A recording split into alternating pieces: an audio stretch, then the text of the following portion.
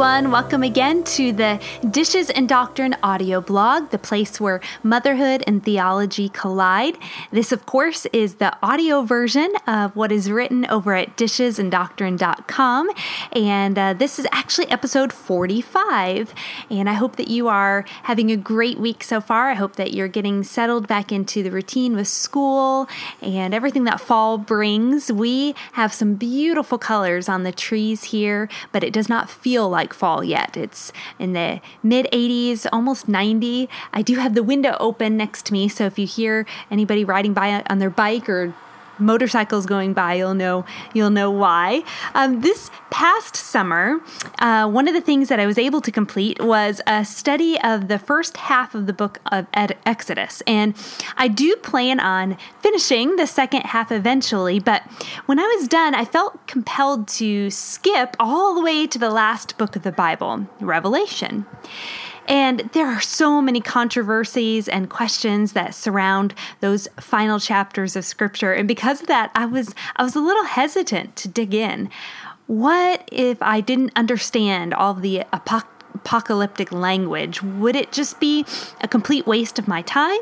Maybe I should just stick to books of the Bible that are a little more approachable. But I couldn't shake the fact that it would be a great time to study the coming judgment with Egypt's plagues and judgment still so fresh in my mind from studying Exodus. So I began by listening to the audio version of Revelation on my phone, just as I cooked and cleaned around the house. And I kept finding myself stopping in the middle of my chores, just captivated by the descriptive picture that John paints about the future of our world. I was so thrilled to find that my husband had on his bookshelf in his office a copy of Dr. James Hamilton's commentary on Revelation. I knew that would be such a help to me to clarify some of the verses that were still stumping me a little bit. So at the time that I'm recording this podcast, I'm a bit more than halfway through the book, and I have been struck over and over again by just beautiful gospel themes that have really brought a new purpose to my living. And I am now convinced that every busy mom needs to study Revelation. And here's why. First of all, Revelation offers a bigger perspective on our mundane concerns. Meal prep, laundry, kindergarten reading homework. A mom's day-to-day life is full to the brim with the mundane, right? Repetitive tasks can make the most resilient of us want to lose our mind. Worries about money, educational choices, and car repairs run through our distracted minds all day long. Revelation offers a bigger view. It's impossible to read about trumpets and seven-headed dragons and eternal rejoicing without seeing that God is coordinating something much greater than my little daily problems. Second of all, Revelation reminds us of the opposite. It reminds us that the mundane matters. God is the master story weaver. Nothing escapes his attention or his care. And this is true even when we label our own lives as boring or unimportant. Think of it this way. Our call as humans is to be image bearers of our God, of our Creator. And this has been true ever since the Garden of Eden. Now, while we fail often at reflecting his glory and goodness and love, the daily responsibilities that we accomplish bring organization to an otherwise chaotic world. And in that, we are actually bearing God's image, just as he created order out of nothing in the beginning. Our mundane duties around the home or at our job away from home also have a future purpose. Courtney Reissig explains it this way in her book, Glory in the Ordinary, which I actually did a review of several episodes back if you want to take a listen. She says this: our work is preparing us to rule and reign with Christ in a new earth, where the curse is gone and we will work for God's glory always. I don't know about you, but I might scrub the dirty skillet a little harder or complain a little bit less about the smelly trash when I think about the eternal objective of my work. What I am practicing now will be used forever. But it's not just our work that matters. He is also using the interactions, the struggles, and the joys that I experience each day to further the reach of his kingdom. In other words, my story is combined with your story to complete his story. And the third reason that I think that every mom ought to read Revelation is that Revelation gives us a renewed sense of Jesus' glory and power.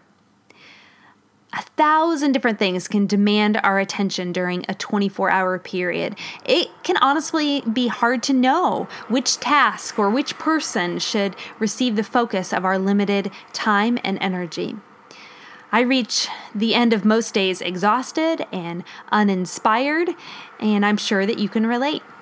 Before long, our obedience is fueled by guilt and duty, and we find ourselves just mindlessly plugging away with no passion and no excitement. We then turn to our phones or our computers for comfort and encouragement. But what do we find there? Instead, we find comparison and conflict. Revelation begins with a description of Jesus in chapter 1.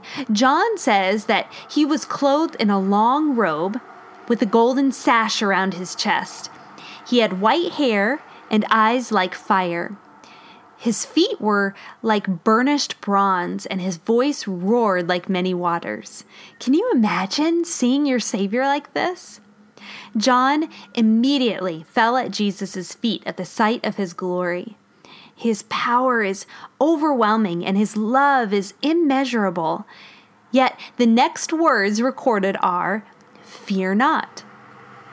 Because of Jesus' sacrifice at the cross, we don't have to fear the judgment of a holy God. Because Jesus overcame our slavery to sin, we can obey the call to faithful living in these last days. James Hamilton, in his commentary, describes this passage like this: "The incomparable glory of the risen Christ motivates John's audience to heed what John has been commissioned to write. The matchless splendor of heaven's King attracts the attention and compels the obedience of the churches John addresses. The risen Christ in glory summons forth obedience from his churches." The book of Revelation causes us to wake up from the apathy of mindless Christianity. It renews our hope in an ultimate victory against Satan and his followers. And it comforts us in the midst of deep suffering and gives a greater calling to pursue.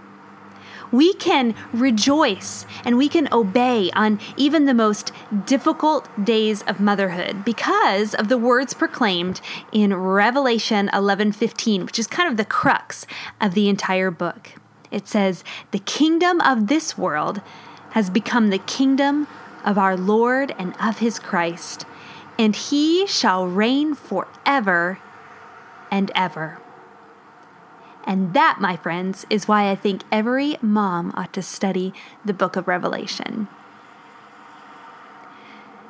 If you haven't already, I'd love for you to hop over to dishesanddoctrine.com and connect with me there. You can find links to all my social media profiles. I love to hear from you. I love to hear suggestions on how you are growing in your faith, how you're growing in your knowledge of God's Word. So please send any ideas and comments my way. You can email me there as well at rachel@dishesanddoctrine.com. And until next time, I hope you have a great week.